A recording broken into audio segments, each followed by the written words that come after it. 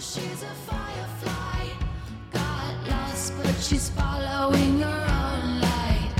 On the outside, looking through the window, city lights shine bright, but she still glows. We are all miracles and must make the most of our limited time here.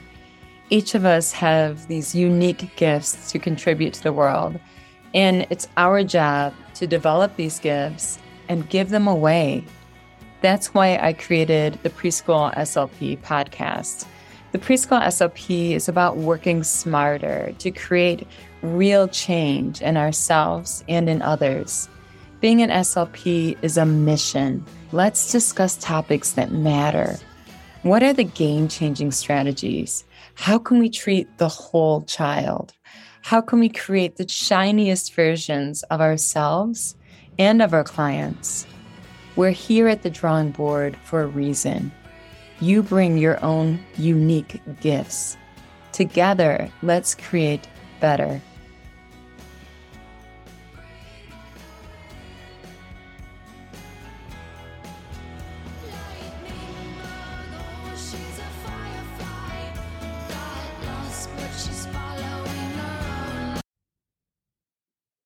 You're a speech pathologist. This is an episode you simply can't miss because you're working with children with communication impairments, and the research indicates that children with communication impairments are a much greater risk for having executive function difficulties. What I'm going to show you in this episode are 4 components that you're going to want to focus on in every single session with every single child on your caseload. This is what I integrate into my SIS membership activities. Every SIS membership activity, you are going to see these 4 components. And these 4 components are not about improving a sound. It's not about improving grammatical morphemes. It's about changing a child's life. It's about improving social emotional outcomes. It's about improving academic outcomes. It's even about improving vocational outcomes. We're talking about changing lives here. So what I'm going to cover today is so important. We're going to dive deep into executive function, and I'm going to not make it challenging. I'm going to make it easy, because executive function is one of those skills that children need to practice on a routine basis. That means that this is something that should be integrated into every single therapy session that you have if you want to create lifelong change for children. So before I dive into executive function, I'm going to give you a little bit of background from where I'm coming from. Before I was a speech pathologist, I was a preschool teacher, and I was trained by this amazing mentor, Dr. Tina Brown. And she took me under her wing and taught me the most masterful strategies at a very young age. So 30 years ago, she would go through the activities I would develop, and she would tell me, this activity is total garbage, Kelly. This activity only achieves 3 goals. It only improves areas in 3 developmental domains for a child. We can do better than that. She said, I want you to think about improving 10 developmental domains in an activity that you develop. I want you to make it educationally rich. These activities that only improve 1 or 2 skills, these are closed-ended activities. This is a waste of your time. This is a waste of the child's time. Now, we know that we work with young children when neuroplasticity is at its highest level, and we can create massive change. We don't have time to waste. We don't have time to use closed-ended junk activities that only accomplish a few objectives. Instead, she taught me at a very young age to develop educationally rich activities that treat the whole child. So when I was a teacher, when they left us in June, they were totally different children. They were confident, they were healthier, they were happier, they had better communication skills, they had better academic skills. They came to us in weak condition, many of these children, the Head Start program I taught.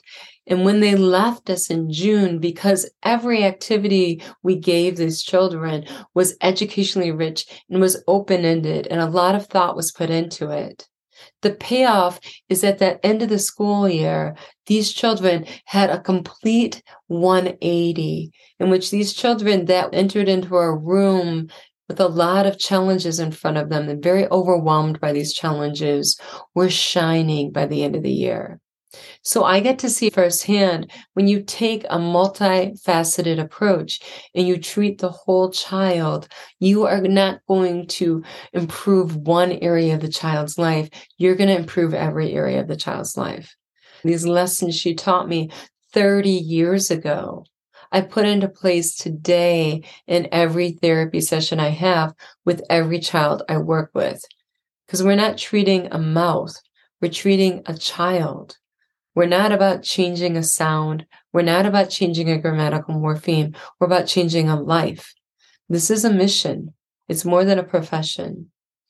So what I'm going to talk about today is executive function. And I've been to so many executive function trainings, and every single time I've been greatly disappointed.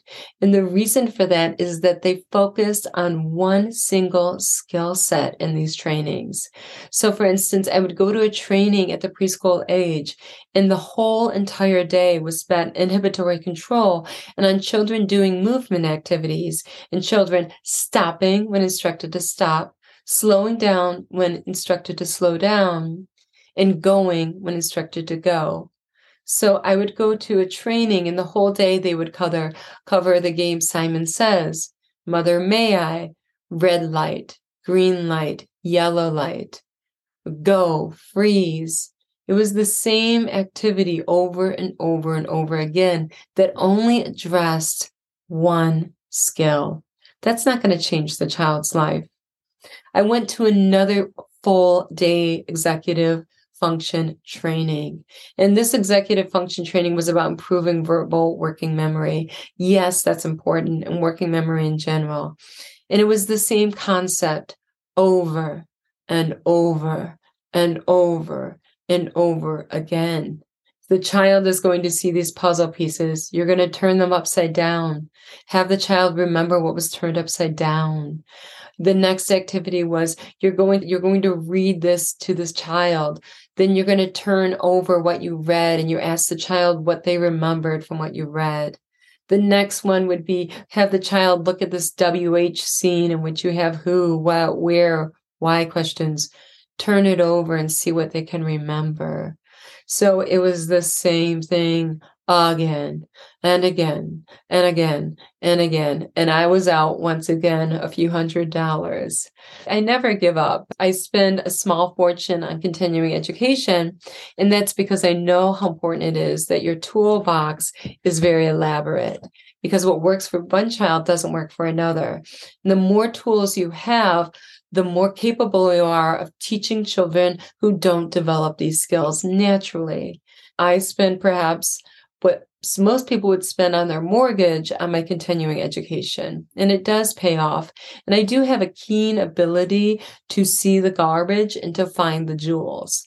So last weekend, I went to 2 full-day trainings online. They were both offered through PESI, and they were both 60% off. So I like a good deal.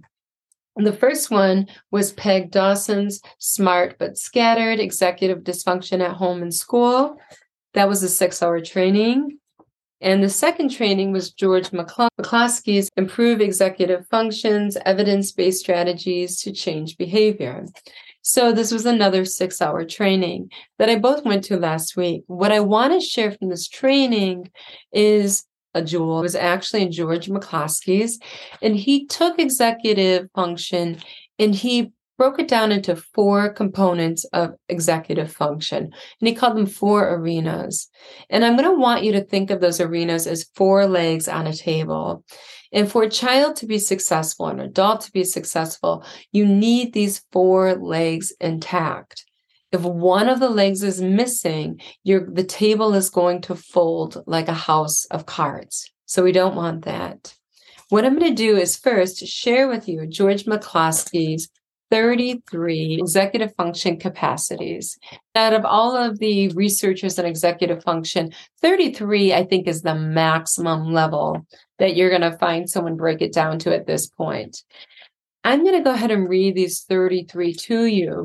And I'm going to tell you the problem that happens with many people with executive function. They get lost within these 33 leaves, and they need to take a step back and they need to look at the forest, the big picture. So what a lot of people do is they look at one of these leaves in the tree of these 33 areas of executive function, and they hone in on this small skill.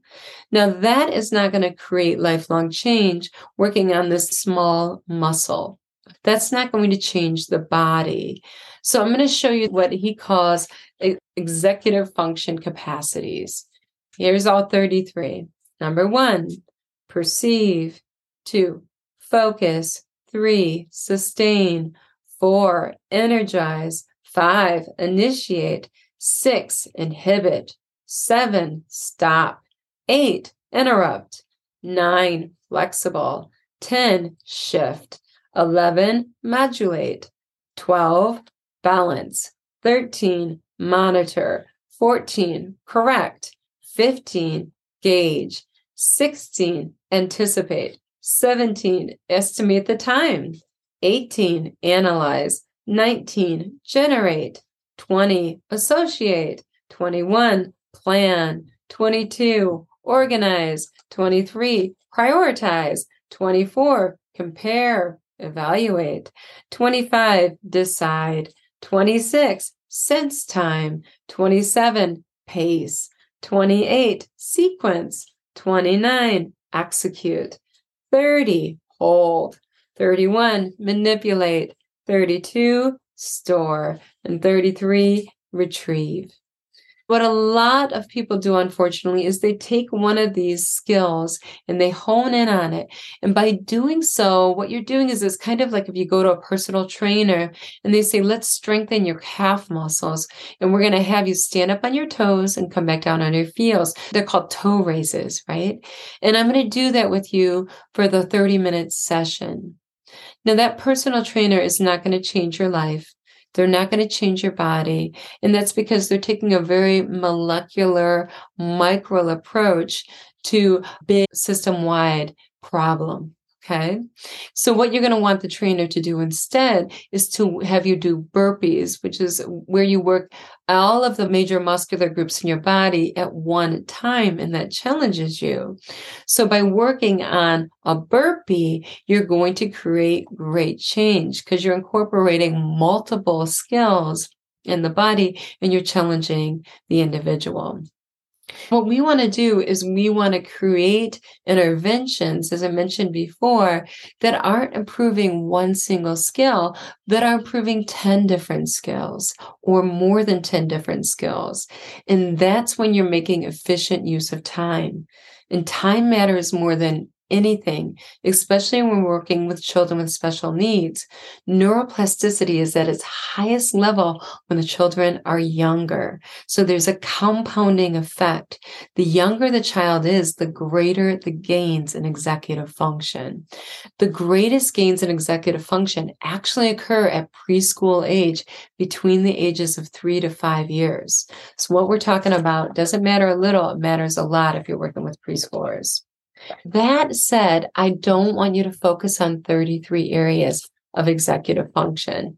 What I want you to do is to focus on this jewel that I'm sharing with you from George McCloskey's presentation here that spans 200 pages. And that is these 4 components. So these are the 4 components that I want you to evaluate your practice and see, are these 4 legs integrated into every single therapy session? And is the child actively engaging and using action and demonstrating these 4 skills? So let's look at these 4 components. The first component is the most important, I would say, of them all for every single child on your caseload and every single child on my caseload. I think you know what I'm going to say. It's called the intrapersonal. This is the control and regulation in self. So this is self-efficacy. This is, does the child believe I am in control of whether I'm successful or whether I'm going to fail, because my efforts and my choices is what's going to dictate that. That's an internal locus of control. That is the golden apple of therapy. Without knowing the children on your caseload, I can say with 99.99% assuredness that if you have children that have developed an internal locus of control, you have achieved the most important goal of them all, the golden apple of therapy, which is this child knows that their efforts matter at the end of the day, that the external factors are not going to dictate whether or not they're successful in this world. A lot of the children you work with are going to have to work exponentially harder than their typically developing peers. They need to believe at the end of the day that they can be successful based on their efforts and based on their choices, that they have self-efficacy. So that is the first leg of the table. So for instance, if you see my SIS activities, every single activity, I have scaffolding developed so that there's a transfer of the baton very early on in which the child takes the lead as the teacher. You are the teacher now. The child is teaching themselves, and you take on the role of the student. You are supporting the learning experience, but you're not leading it, the child is. And what I emphasize is getting rid of the auditory prompt as soon as possible to make that happen. The second area is interpersonal, is that the child is in control of their self in relation to others. So within your therapy session, even if you're working alone with a child and not with a peer, do you have set in place that the child is learning to wait? That the child is learning that there's a beginning, a middle, and an ending to a routine that they follow? Is the child learning that there's boundaries and rules to adhere to? Is the child learning to take turns if it's with you, if it's not with another child? Is the child learning to share the materials? Is the child learning to tolerate frustration when they don't get what they want, when they don't win? Are they learning basically the rules of how do we in a group interact effectively and follow a set of group rules so that we can all peacefully interact with one another? The third one, environment. So can they control their self and how they manipulate their body in their environment and how they manipulate objects in their environment? This is very important. This is not going to happen if you're sitting at a table. This is going to happen if you have the child moving across space and time, and you have the child manipulating a variety of different objects, and you're having the child learn through meaningful experience fundamental play skills, such as catching a ball, such as throwing a ball, such as kicking, such as rolling. These skills that are going to empower them to have control over their bodies in the environment, to have control over the objects in the environment, to communicate effectively with others. Number 4, in your therapy sessions, are you integrating symbols in a meaningful manner? Is the child gaining control over symbols in relation to academics, reading, writing, and math? What we're talking about at the preschool level is emergent learning, is emergent literacy, is emergent writing. And what I mean is that you are developing a love and use of these symbols in a meaningful, hands-on manner. So when you look at SIS activities, for instance, we have checklists in which the children plan out what they're going to do or predict what they're going to do.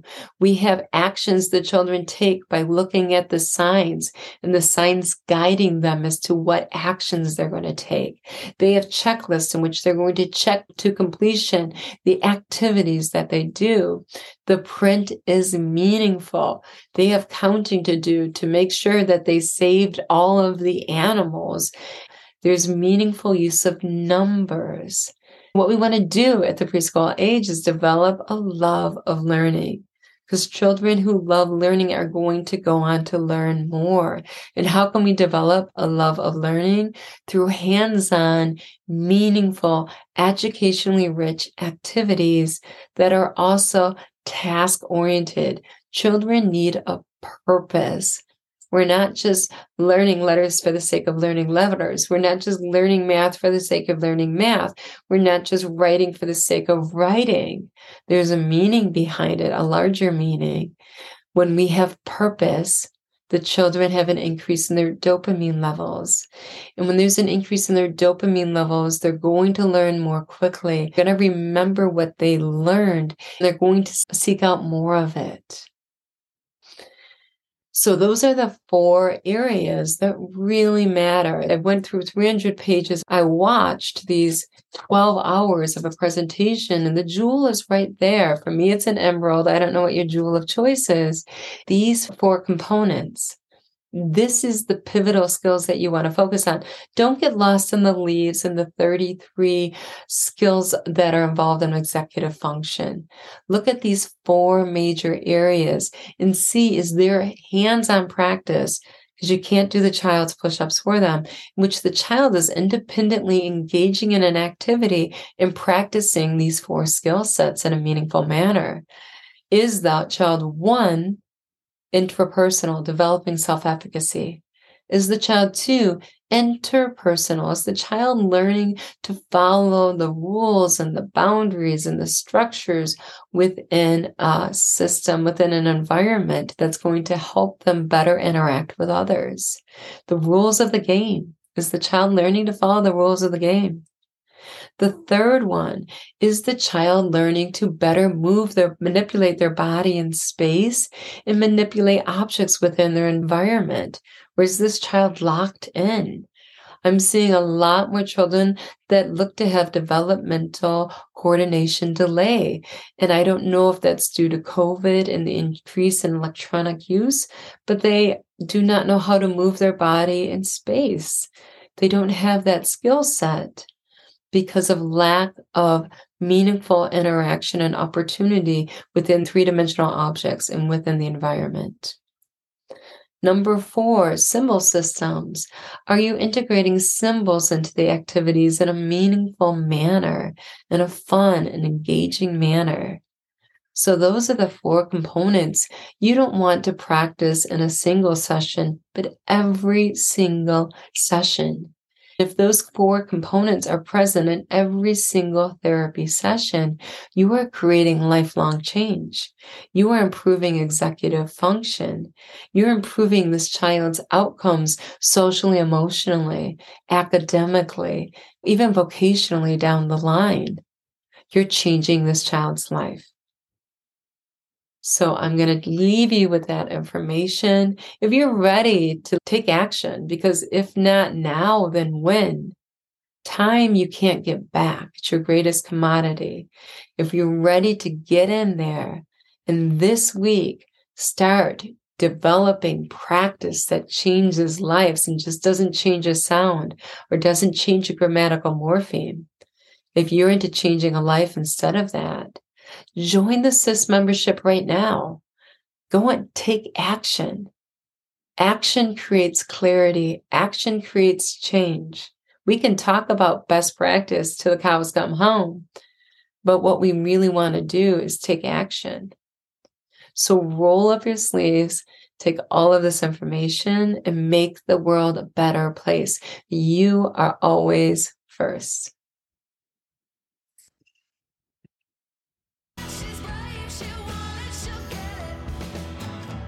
Yeah, she's brave, she want it, she'll get it. Breathe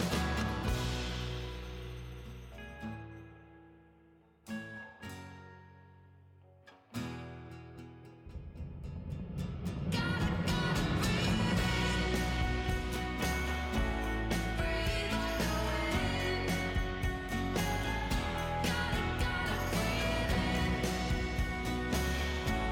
Breathe like the wind. Lightning bug, oh, she's a